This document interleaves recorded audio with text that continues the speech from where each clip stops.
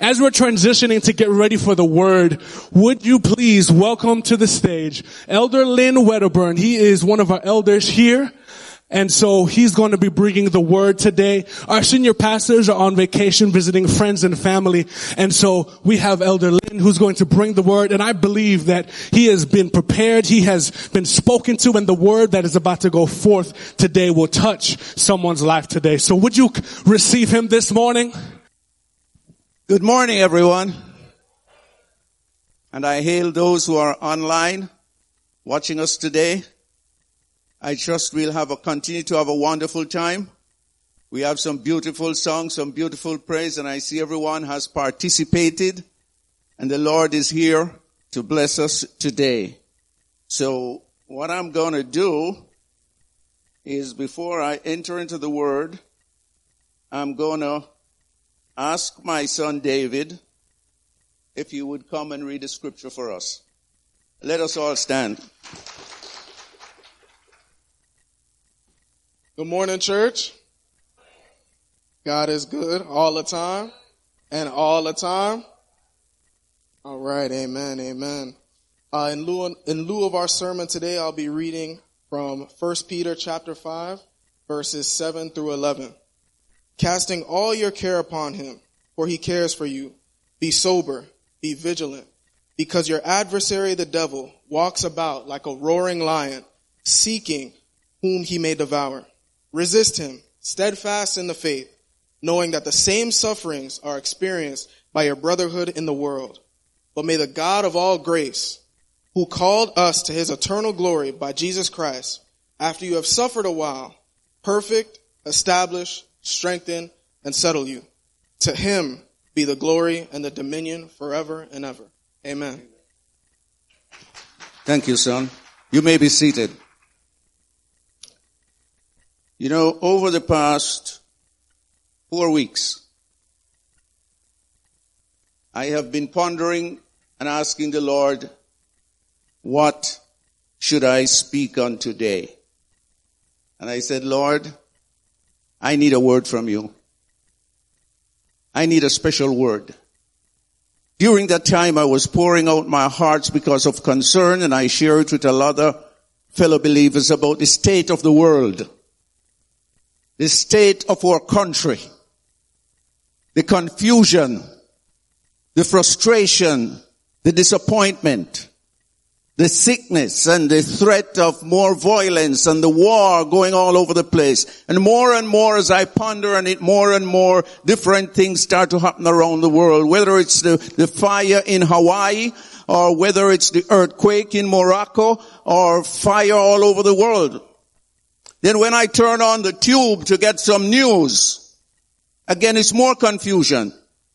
You hear lies and you hear truth and you don't know what to believe. Then I said, what is the people of God? What are we supposed to do? What is happening in the world? Jesus promised us peace, and he said in him we will have peace. We find problem in the churches. Some of the churches is like they're falling apart. There's confusion within the body of Christ.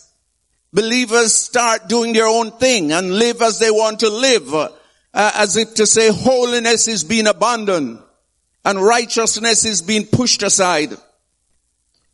And so I asked the Lord for a word to address these issues. And I thank God that even some of these issues our Pastor Tim has been addressing over the past couple of weeks, and he'll continue to do just that. But when I consider what is the cause of all these problems, what are we going to do? What is the promise of God? He said, in him we'll have peace, but in the world we'll have trouble. And so I give in to study the word of God and to reflect on the true cause and the frustration that is happening in the world around us. And I believe God gave me an answer. And I believe God gave me a word. And I believe God gave me a message for us today. It's a challenging message, But I believe God has given me the boldness to speak and to say what thus said the Lord. Let us pray. Heavenly Father, I thank you for this moment. The moment that I've asked you for has arrived. And I must declare your word. But Father, you know my heart. It's like I'm going into the enemy's camp. I'll be attacking the chief enemy of the people of God. And Lord, I ask in the name of Jesus that you pour forth your blood over this service today. That you touch your people. I rebuke every negativity and every plan of the enemy today, Father. And I ask for a special anointing upon your word and upon my life that I will not hold back. But I'm determined, as you have said in your word, to challenge the evil one, the old dragon, who is causing problem in our homes, in our lives, in our community, and in our world. So, Father, may I decrease, and may your word increase as you speak to our hearts today, in Jesus' name. Amen. The topic of my message this morning is Satan is the enemy. Do you all believe that? If you don't believe it, then I'll have to explain him as the enemy to you. And I'm not going to explain who Satan is with my words. I want to talk about who he is as our enemy. What he's capable of doing. And how are we going to defend ourselves against him? And how are we going to gain victory in the end? The Bible said, Satan is a liar. Do you believe he's a liar? I don't think everyone believes that. Satan is a liar. He's an antichrist. The Bible referred to him as Apollyon. The Greek word which means destroyer. He's a beast, known as Beelzebub, the ruler of demons. Baal, a deceiver, a dragon, and an enemy. That's who Satan is. He's also called the devil in the New Testament, saints. The word devil means false accusers and or slanderer. He plays his role in Job chapter 1, which said, and verse 6, now there was a day when the sons of God came to present themselves before the Lord, and Satan came among them also. In Matthew chapter 12 and verse 24, the Jews referred to Satan as Beelzebub.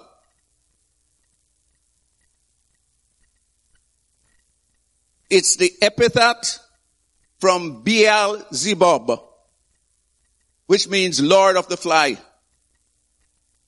But when the Pharisees heard it and followed them out to cast out devils, they want to cast out devils in the name of Beelzebub, which is a false god of the Philistines in Ekron. 1 Thessalonians chapter 3 and verse 5 refer to him as the tempter. In Matthew chapter 13 verse 19 and 38, he is known as the wicked one. He is the accuser of the brethren according to Revelation chapter 12. He has authority in this world, the ruler of this world, Satan. He is the prince of the power of the air, according to Ephesians chapter 2 and verse 2. He is Lucifer. Most of us heard that name. The morning star referred in Isaiah chapter 14, which said, who sought to overthrow God's throne. It reads, how art thou fallen from heaven, O Lucifer, son of the morning? How art thou cut down to the ground, which didst weaken the nation? For thou hast said in thine heart, I will ascend into heaven. I will exalt my throne above the stars of God. I will sit also upon the mount of the congregation in the sides of the north. I will ascend above the heights of the cloud. I will be like the Most High. Yet thou shalt be brought down to hell, to the sides of the pit. Verse 16 said, they that see thee shall narrowly look upon thee and consider thee, saying, is this the man that made the earth to tremble and did shake the kingdom? In 2 Corinthians chapter 11 verse 14, Satan transforms himself in an angel of light, a description that is kept within such capacity is an inclination to deceive. As we know, he deceived Eve. In addition to providing names for the titles of Satan, the Bible used various metaphors to reveal the character of the enemy. Jesus in the miracle of the parable likened Satan to the birds that snatch the seed from the hardened. That when a young person come to give their life to Christ, if the seed is not, the word of God is not grounded, by the time they get into the world, Satan destroy it. In Matthew chapter 13, in another parable, Satan appears as a sower among weeds and wheat. Weeds in wheat. He sows seed, evil seeds, even within the body of Christ, within the church. We know the church cannot be destroyed. It's one foundation. And the gates of hell cannot come against the church. But Satan is always in the midst to create havoc, to create distrust, to create bitterness. He is like a wolf. He appears among weeds. He's a wolf in John chapter 10 and a roaring lion, as was just read in the passage. He is known as the great dragon and the serpent of old, referring to the serpent who deceived Eve in verse 1 of chapter 3. So, having stated all these, giving a description of who Satan is and what his deeds are, do we believe that we can stand up against Satan? Do we believe we can fight him? Any of us here? If you are here that you can fight Satan, let me see your hand. Whoa, I really got to ask you to come and spend some time around my house. None of us is able to fight Satan. We are helpless against this demon. Only through the power of Almighty God and the word which said, greater is he that is in me than he that is in the world. And so the Bible tells you, he was the wisest star in heaven. He has the power even to call down fire from heaven. He is mighty. He's powerful. We cannot fight him by ourselves. He is a destroyer. And it is sad today in the churches today that believers fail to understand and recognize this enemy, to recognize that we cannot fight him by ourselves because he operates among us. He's caused deception, confusion, anger, bitterness, malice, tale-bearing, lies and hatred. Satan is on a mission to destroy the people of God according to John 10 and verse 10. The thief come to kill, to steal and to destroy. But the word of God said, Jesus come that we might have life and have it more abundantly.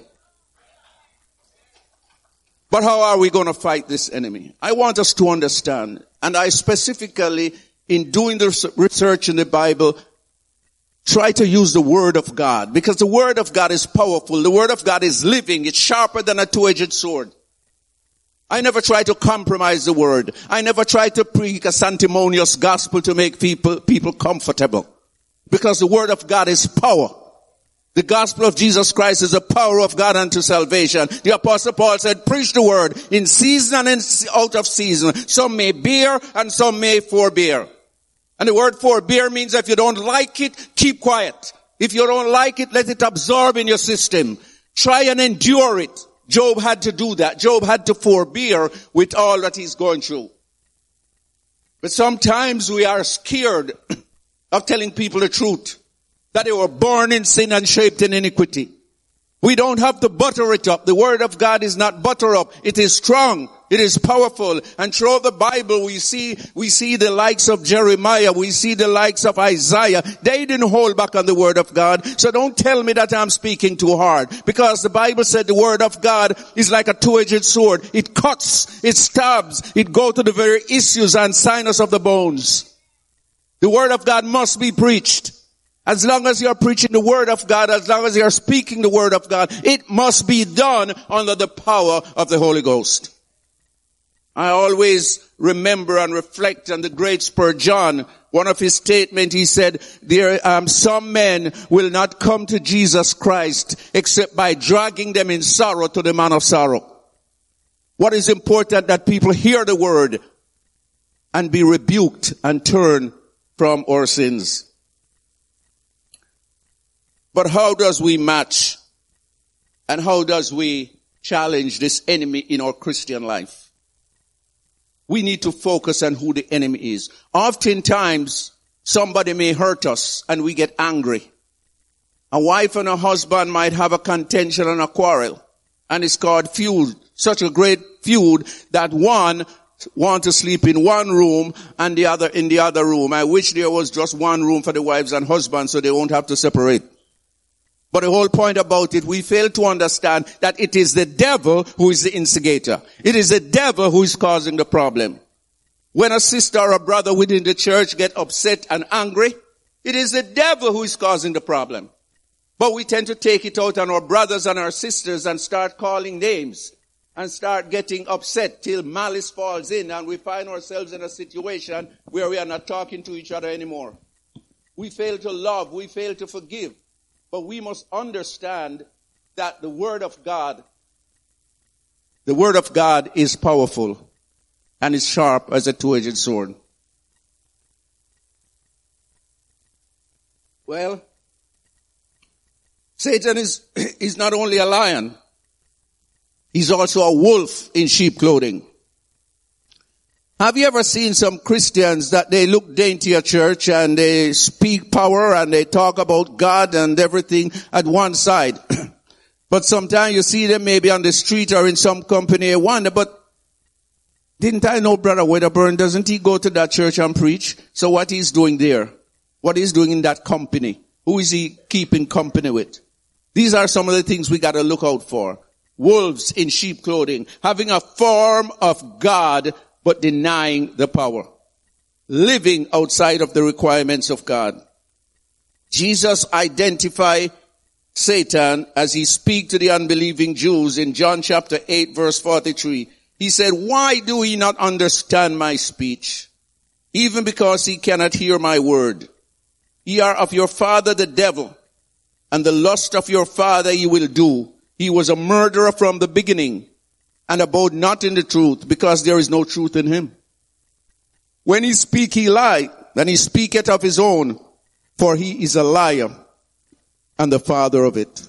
Satan is a liar. And anyone who practice and continue to tell lie is a child of Satan. May not be 100% a child of Satan, because I know every Christian at one time or the other do lie. Am I telling a lie? No. Or I don't think anybody inside here ever lie. Is there anyone in here that never lie? And that's why the Lord make provision for that, because if anyone sin, we have an advocate with the Father, Jesus Christ the righteous, so we can go and confess our sins. And he continues to say, if we confess our sins, he's faithful and just to forgive us of our sins. But not that we should practice sin or practice lies. When we find out that we are in a situation where we are get trapped by the enemy, we must go to God and we must repent. And there also is one of the weapons that you will be hearing about how to avoid the devil. Yes, he's a murderer, a destroyer. He come to kill and to steal. But how does Satan affect us? And how can we deliver from his effects? In the text that was read today in verse 8, it said, be sober, be vigilant, because your adversary the devil, as a roaring lion, walk about, seeing who he may devour.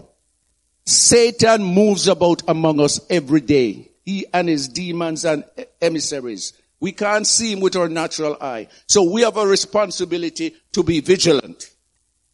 Nowadays, you have this company that talk about Ring. Most people have it on their door and have the camera on the side of their house. They are being vigilant. They are watching out that somebody undesirable may come by. We have to be vigilant of the enemy. And God has given us the equipment and the whole now. Number one, he has put the Holy Spirit of God in our hearts. And we have to listen. He has given us his word. So we got to be vigilant. We got to be vigilant because the enemy sneaks around. He's very subtle, like a roaring lion. He tempts us. He distracts us. Have any one of you men have ever been distracted by the enemy when you're out there? Huh? Any one of you have been distracted or tempted by the enemy? I know some of us men especially, and the women too. See a nice lady walking down that look like a Coke bottle, you turn your head and say, oh my God, that look good. That's a distraction. Or see a gentleman walking down there that is tall like this Saul, and we said, oh Lord, that's a nice guy, that's a handsome guy. But I want to assure you, you don't see that as a distraction. You can see it as an admiration. To look at somebody, many years ago, I heard Billy Graham explain what lust is. He said, lust is not to look at somebody and admire them. It's to look at someone and decide in your heart that if you had the opportunity, you would commit immorality. And that's what lust is. So you got to separate them and take them into context. The lion goes about. He's trying to devour, to absorb us, to distract us from following after Jesus Christ. He's trying to confuse us, to frustrate us, to do things that is not pleasing in the sight of God. He's always prowling around, seeking to create havoc, coming at us and each other, causing division among the brethren, among the church, jealousy, bitterness, malice, false accusations, which is a dangerous thing, gossip, tale-bearing, lies, turning us against each other, especially those who are unlearned in the faith. One of the greatest problem and the greatest sin in the Bible is lies, because that's the Satan told the first lie. And from then onwards, people have been lying to each other. Children lying to parents, husband lying to wife lying to husband. Everybody pick up with these lies. But as God's people, the only way we can know the truth and stay in the truth is to know the truth. And Jesus said, I am the way, the truth, and the life. Jesus Christ is the real truth. Now, Satan has a way of sowing discord among brethren, the Bible said. Contentious spirit, anger. But we must always remember the 7 things that the Lord hates. One of the things that some Christians have, and I find with some people, and I pray to God that they'll overcome it, is a contentious spirit. You know, some believers are very oversensitive. You say things to them or try to speak to them and they take an attitude towards it. They try to stigmatize you. They don't like you anymore. They walk the other way. Because they feel hurt. Because they are oversensitive. But if the love of God dwells richly in our heart, we can't take offense to everything, because this is also another attack of the enemy. I have always said and will continue to say, saints, the flesh never gets converted. We are living in a sinful flesh.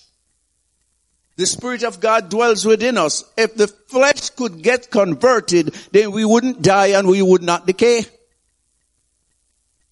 But the flesh is always warring against the mind.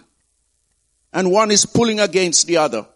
So the Apostle Paul said we must buffet the body, buffet the flesh, and keep it under subjection that we may serve Christ. When the love of God dwells in our heart, it helps to purify us.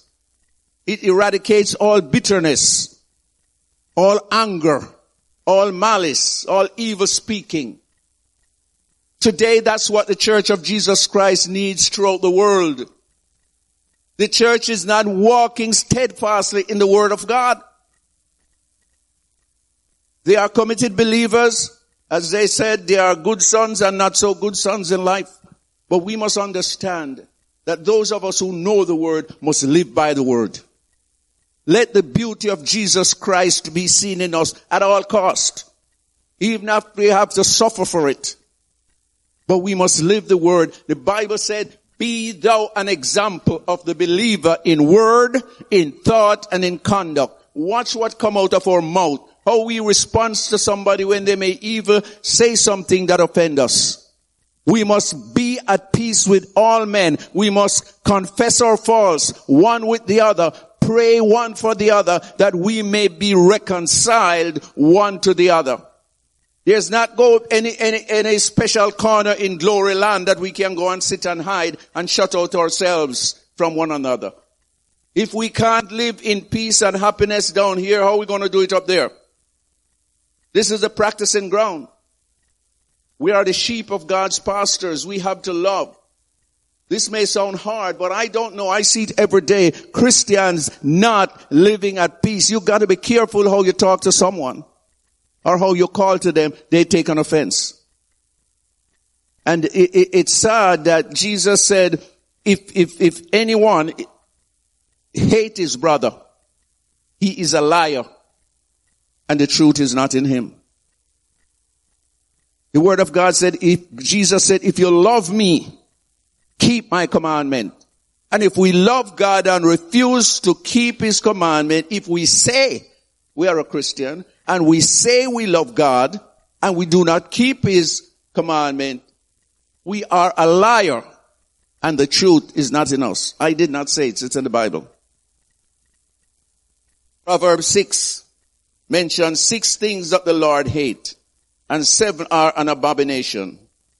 And hear about these things. First one is a proud look and a lying tongue. And I spoke about lying. Hands that shed innocent blood. A heart that deviseth wicked imaginations. Feet that be swift to running into mischief. A false witness that speaketh lies. Again, lies. And he that soweth discord among brethren. You know, some of the discords that is sown among brethren, gossip come with lies. Gossip, I learned many years ago, is a peeping Tom. Peering through the blind.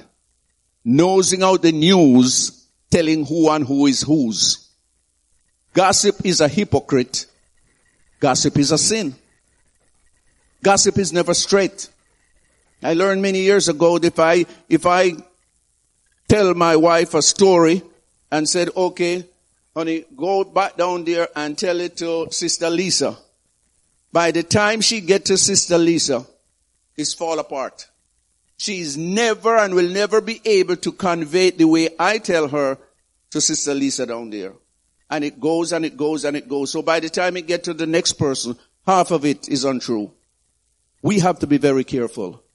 We have to be very careful about gossip and hearsay. Oh, you don't hearsay so and so. Yeah, God have a sense of humor. I was told a story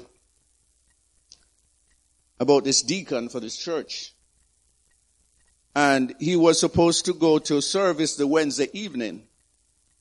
But he did not go. But one of the sister who was going to the meeting passed his truck, parked right in front of a rum bar. So this truck was parked at the rum bar, and the sister paused and said, isn't that Deacon Brown truck that I see there? Oh my Lord, he gone back to drinking again? So he went to the church and he complained to the pastor. When they asked for Deacon Brown, he didn't show up. She said, him down at the bar there drink rum, pastor. And everybody was angry. When the following day his truck was still there, so when everybody heard and the pastor called him and said, Deacon Brown, where were you? Oh, you didn't come to the meeting. Pastor, I was coming and my truck break down and I just pull it over there at the roadside, sir. And I went away to get help, so I couldn't come. I didn't get it fixed until the next day. And when he was told and discovered that the complaint that the sister made, he was angry in the meeting. And he jumped up in the meeting. I say, you know something? I can't say it in Jamaican because everybody is not here. He say, you know something? The whole of know an idiot. The whole of know a hypocrite. Me a the deacon. Look how long you know me here. And you are accusing me of going to the bar? He took his Bible and he walked right out of the meeting. And you know what he did the next Sunday? Late in the evening, he took his truck and he parked it at the sister's gate and leave it.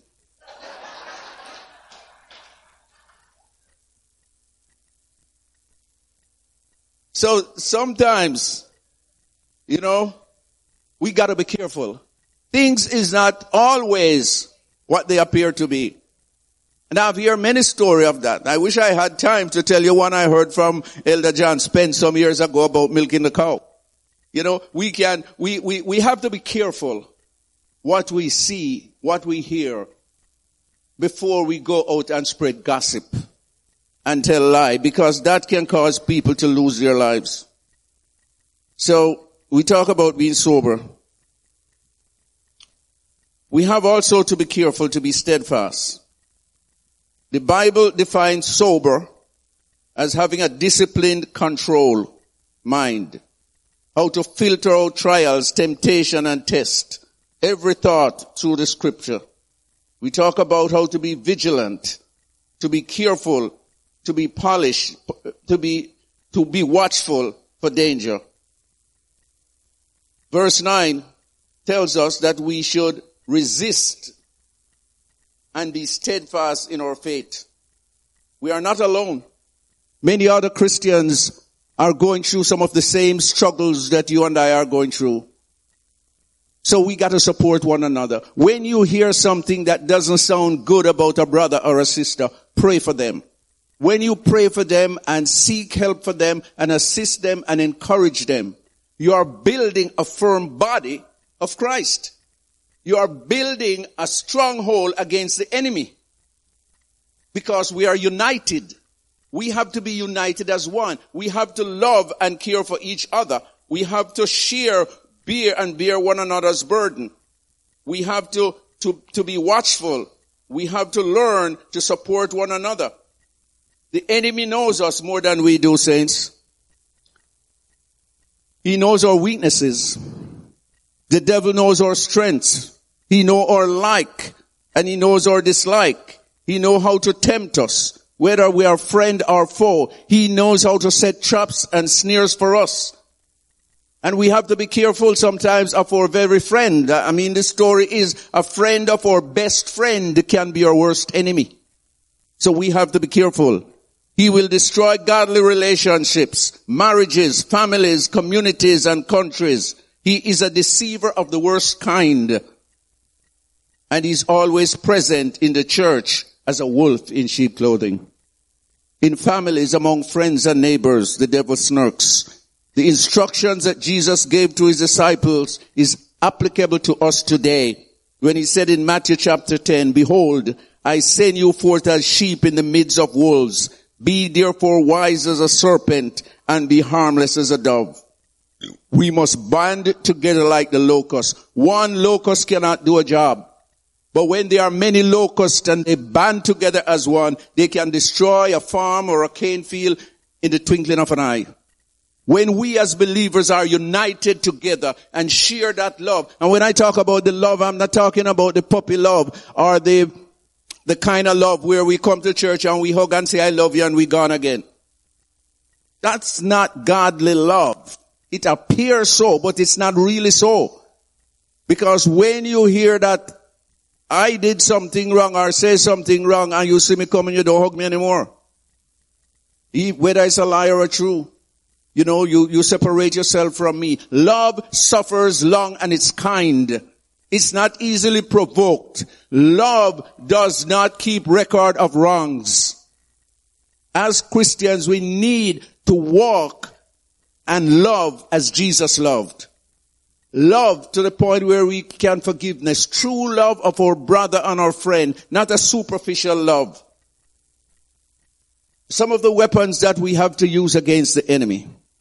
And we have to believe by faith that regardless of what we are going through, regardless of what circumstances we find ourselves in, we can trust God. He has given us the power. In Ephesians chapter, in 2 Corinthians 10 and verse 4, he said, "The weapons of our warfare are not carnal, but they are mighty through the pulling down of strongholds." We have that power come to us from God, not in ourselves, but by the word of God. We can live that way. We wrestle not against flesh and blood, no, but against principalities and rulers of the powers of darkness. Spiritual warfare and wickedness in high places is set up to destroy us. We saints of God have to be vigilant. We have to be, Jesus said, be perfect as I am perfect. And he's not talking about sinless perfection, it's spiritual maturity. That we can love each other. We can be set free. Regardless of what is happening in the world, if you're a born again believer, there's nothing for you to be worried about. You have to exercise patience and patience because we know that the King is coming. We know that he will return for us. We know that we have a hope. Regardless of what we are going through, don't worry about the world. Don't worry about the wars. Don't worry about anything. We should be concerned to spread the gospel of Jesus Christ because it's the only power of God unto salvation. Be united in that.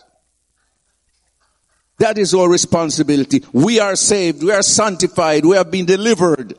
So deliver someone. We have been delivered that we can deliver others. We are healed that we can heal others. That's what we need to do. When our neighbors see us going through troubles or trial, we are not pouring down the world with self-pity. We don't have to worry about whether you have cancer, diabetes, or anything like that. That's a journey we have to go through. Yea, though I walk through the valley of the shadow of death, thy rod and thy staff will give us comfort. We got to trust God. We got to believe God that he's there to help us. I want to tell you something about how we can protect ourselves against the devil. The Bible said we should put on the whole armor. Put on the whole armor. And that whole armor of God will protect us. Quickly, the first one is the belt of truth. Just as the belt is worn close to the body, we should hold God's truth close to us, surround us like the belt. So when we remain in his word, we can distinguish truth from lies. The breastplate of righteousness refers to the righteousness purchased by Jesus Christ at the cross. At salvation, the breastplate is issued to each repentant sinner. It is specially designed by God to protect our heart from Satan's attack. It is the righteousness that has Christ's name stamped on it, because we are the righteousness of God in Christ Jesus. Our feet should be shod with the preparation of the gospel of peace. The peace shoes that God supplies his soldiers have two purposes, a defensive and an offensive. In order to defend ourselves against the flaming arrows of the devil, Ephesians 6, we must have confidence in our position in Jesus Christ. You got to know that you are saved, first of all. Every one of us should know. And yes, you can know. The Bible said, John said, these things write I unto you, little one, that you may know that you have eternal life. And that life is in Jesus Christ. It is him in the life. We must stand firm in the truth of God's word, regardless of the circumstances. We must understand grace without abusing it. Remember that our position in Christ is not based upon our own abilities. And keep the belt of truth and the breastplate of righteousness. Above all, take the shield of faith. All believers have promised everyone born of God overcome the world. We are overcomers. We are not fighting to win. We are not fighting to win the devil. We have already won. We are fighting in victory. When we believe God and take him at his word, we remain guarded in truth. The lies of the enemy lose their power and we become overcomers as children of God. And take the helmet of salvation with us that protects us. It straps the enemy lays up us. We choose to guard our minds because that's what the helmet do. Protect our head, our minds from worldly influence. And instead think also of the things that honor Christ, not the things of this world. The sword of the Spirit, which is the word of God. Thy word have I hidden in my heart, Lord, that I may not sin against you. Paul described the word of God in his role in spiritual warfare. While truth, salvation, and righteousness are depicted, the word of God is the offensive weapon against the enemy. Praying always in supplication and in prayer. And finally, as I'm coming to close, I want to talk to us now. Having tell you about the enemy, his weapons, and our defenses. We can't be living, we have to understand, we can have all the weapons of the warfare that I named. We can have all the weapons that the Bible gives us. We can have all the weapons that we need, and 5 Bibles, some in our car, some all over the place. But these weapons can be like a gun with pure blank shots in there. You fire it, it can't hurt anyone. So in order for our weapons to be locked and loaded, we must meet the lifestyle requirement in being an example of a true believer in thought, in word, and in conduct. We can't be living a sinful lifestyle with unbelievers while using the church as a cover, pretending that who we are not. Destroying the lives of people who died by the selling of drugs, keeping company, and having relationships with drug pushers, and being unequally yoked with unbelievers as agents of Satan. Don't live in shack-up lives. Don't live in a way that we can't even invite our own brothers and sisters to our home because we don't know what is going on there. Because when we live these kind of lives, this is only declare a sentence of death upon our lives. We have to live and walk in peace. We have to love one another. We got to share. Remember when the Christians were saved on the day of Pentecost, the Bible said everybody have all things in common. And they were in one accord. We got to learn to live that life. Birds of a feather flock together. Show me your friends and your company and I'll tell you who you are. 2 Corinthians 6. Wherefore come out from among them and be separated, said the Lord. Touch not the unclean thing. I will receive you and will be a father unto you, and ye shall be my sons and daughters, said the Lord Almighty. Having therefore these promises, dearly beloved, let us cleanse ourselves from all filthiness of the flesh and the spirit, perfecting holiness in the fear of God. Jesus said, if you love me, you will keep my commandment. If we ignore this commandment and take a don't care attitude, we are liars and the truth is not in us. It is by caring about our actions, our thoughts, our words and our deeds that makes the difference in the world that we are truly children of the Most High God. We are in the world, saints, but not of the world. If we say we love God and we hate our brothers, as I mentioned before, then we are liars. We are supposed to be a particular people. A special people called out from darkness into his marvelous light. Members of the body of Christ must live and walk as children of light, not wrapped up and tangled up in the cares of this world, not forsaking the assembling of ourselves together as the manner of some is. We must be kind and tender-hearted towards one another, loving each other with fervent love, a love that fills our heart with the joy and fellowship with one another, without partiality. Not just Sunday morning superficial love and hug. We can't have one foot in the church and one in the world. The love we share is the love of Christ, not the love of this world. Not to be loving today and be bitter tomorrow. If we claim to be Christians and fail to love one another with the love of God and share the love of God that people can see the difference, if we fail to do just that, we are not faithful to Jesus Christ. Church membership and coming to church on Sundays with a feel like cannot get into heaven. Jesus said you must be born again. A new life, a new world, a change in our lifestyle that will display the love of Jesus Christ. Christ among believers, our life will be different, our homes will be different, our community will be different. Always ready to welcome unbelievers into our home. We should not be always ready to welcome unbelievers into home for fellowship when we can't welcome other brothers and sisters for a glass of water. No Christian is part of the body of Christ, yet we find it easier to welcome and live and share our home with unbelievers. Then we are a liar and the truth of Christ is not in us. When Jesus said that this will all men know that he is my disciples because his love for one another. Brethren, these are hard stuff.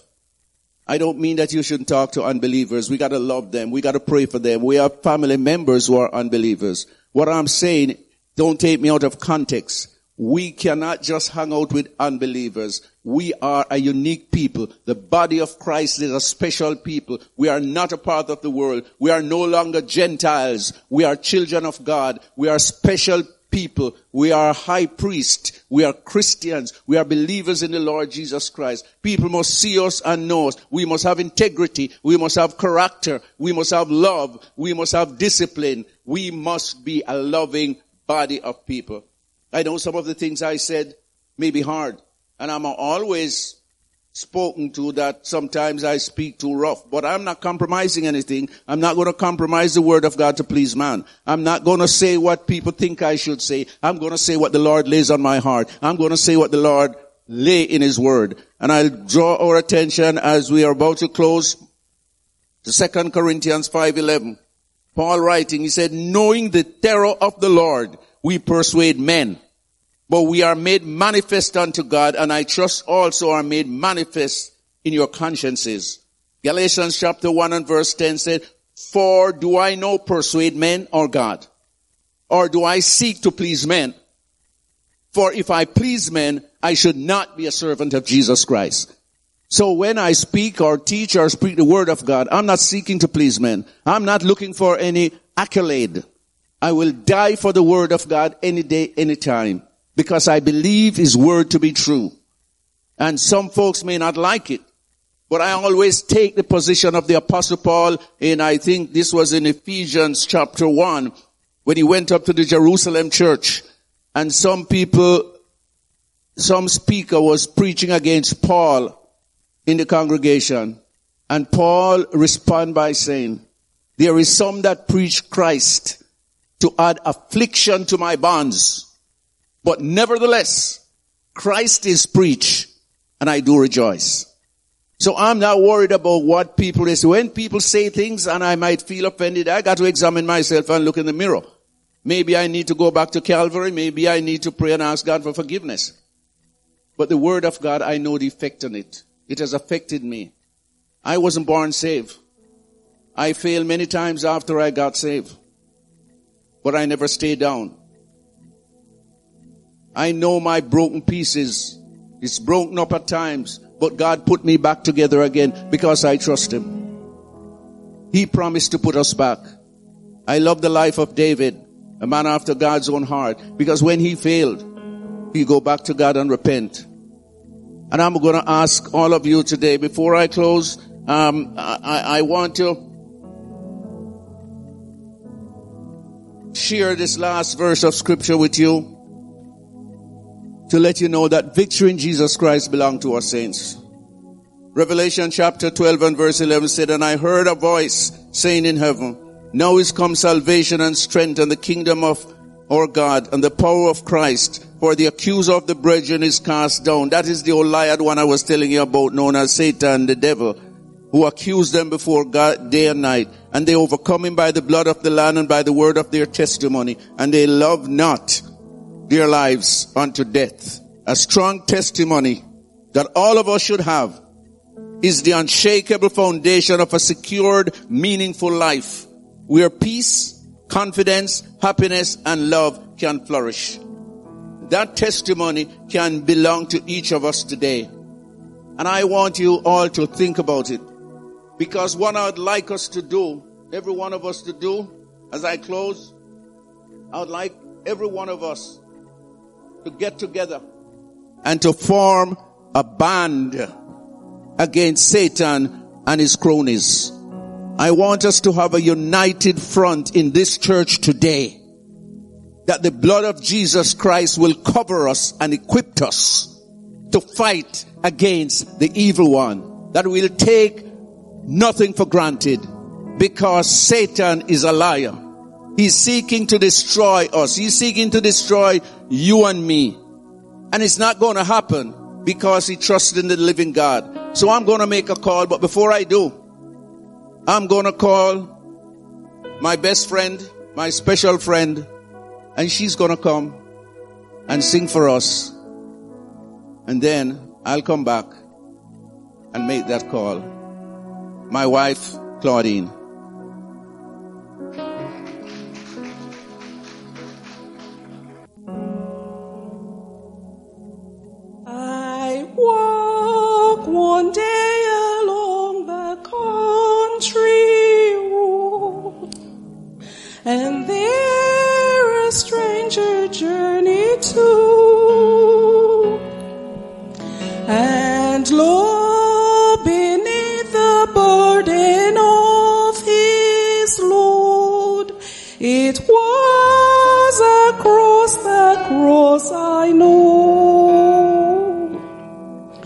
Take up the cross and follow me. I hear my blessed Savior call. How can I make a lesser sacrifice when Jesus gave his all? I cried, Lord Jesus, and he spoke my name. I saw his eternal bruise and torn. I stopped to kiss away the mark of shame, the shame for me that he has borne. Take up the cross and follow me. I hear my blessed Savior call. How can I make a lesser sacrifice when Jesus gave his all? How can you make a lesser sacrifice when Jesus gave his all? She has not finished, but I just ask you to stand. I just ask everyone in this place to stand this morning. God is faithful. As I said, I'm going to ask us to make a bond against the enemy. Everyone that Jesus speak to and called, he said in his word, come unto me all ye that labor and are heavy laden, and I will give you rest. We have to sometimes get out of our comfort zone. We have to unite it together and hold our hands. And I'm going to asking you as she continues to sing the next two verses, to get out of your comfort zone. Let us circle around this altar from that wall to this wall. Let us hold hands and let us pour our hearts out before Jesus Christ. And let us pray like that, because we are a united front against the enemy. And I declare the blood of Jesus Christ in this house today. I declare the power of Almighty God to touch our lives anew, that we can take up our cross and follow Jesus Christ. Come, saints, let's join together at the enemy. Let us declare Satan a true liar. Let us stand against him. Come against him and our families. He has no part with us. Against Satan.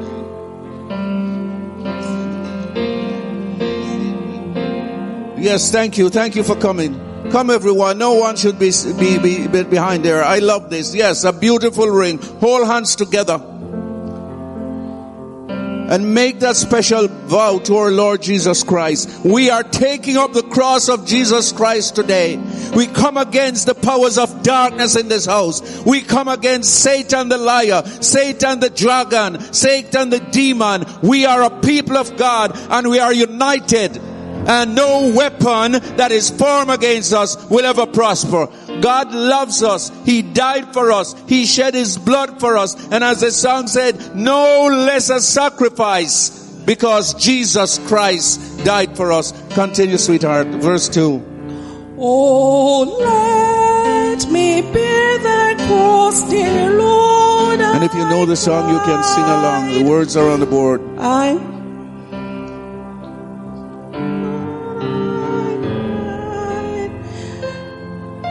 Oh, let me bear the cross, oh Lord, I cried, and lo, a cross appeared for me. The one forgotten I had cast aside, the one so long that I had feared. Take up thy cross and follow me. I hear my blessed Savior call. How can I make a lesser sacrifice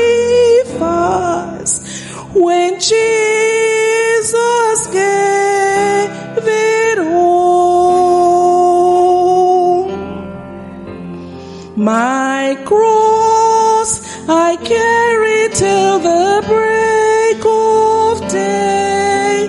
The journey here will soon be done, where Christ himself shall wipe away all tears, and friends will fellowship with friends. Take up thy cross and follow me. I hear my blessed Savior call. How can I make a lesser sacrifice?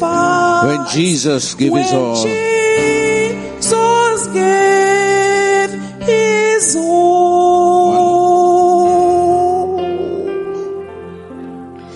Take up, yes, take up the cross today and follow Jesus.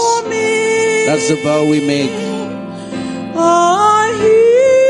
Jesus is calling us. Savior call. How can I make a lesser sacrifice? Make a lesser sacrifice when Jesus, hallelujah, hallelujah, his all. Thank you very much, my dear. Let us bow our heads before God. Father God, we thank you. We'll hold hands together in this place today, God, to make a sacrifice as we seek to follow you. Father, you know our hearts. You know our weaknesses. You know our strength. You know our needs. You know our sickness, Father. And God, I cry on behalf of every individual here today and those who are online watching this service. I beseech you, mighty God, that you cover everyone by the power of your Holy Spirit and the blood that Jesus Christ shed on Calvary. I pray, God, that you will purify every heart inside here today. I pray, God, that you will draw us closer to the center of your will. I ask, God, that you will forgive us of our sins, God, because truly we can say, I and our church have sinned. So God, we ask you, according to your promises, that you will forgive us and cleanse us from all unrighteousness. Create within us, O God, a clean heart, and restore unto us the joy of your salvation, and uphold us with that willing spirit. We thank you for today, Father. I thank you for every individual and everyone who participates in this service. Sanctify us, my God, and bless us and carry us through this week. Touch every family represented here. Bring peace to the homes where there is no peace. Bring hope where there is despair. Bring healing where there is sickness. And bring love where there is hatred. Father, these mercies I ask today as I give you thanks in Jesus' precious name. Amen. I will call on Elder Tim, who is going to say a closing prayer and dismiss us. Elder Tim Brown.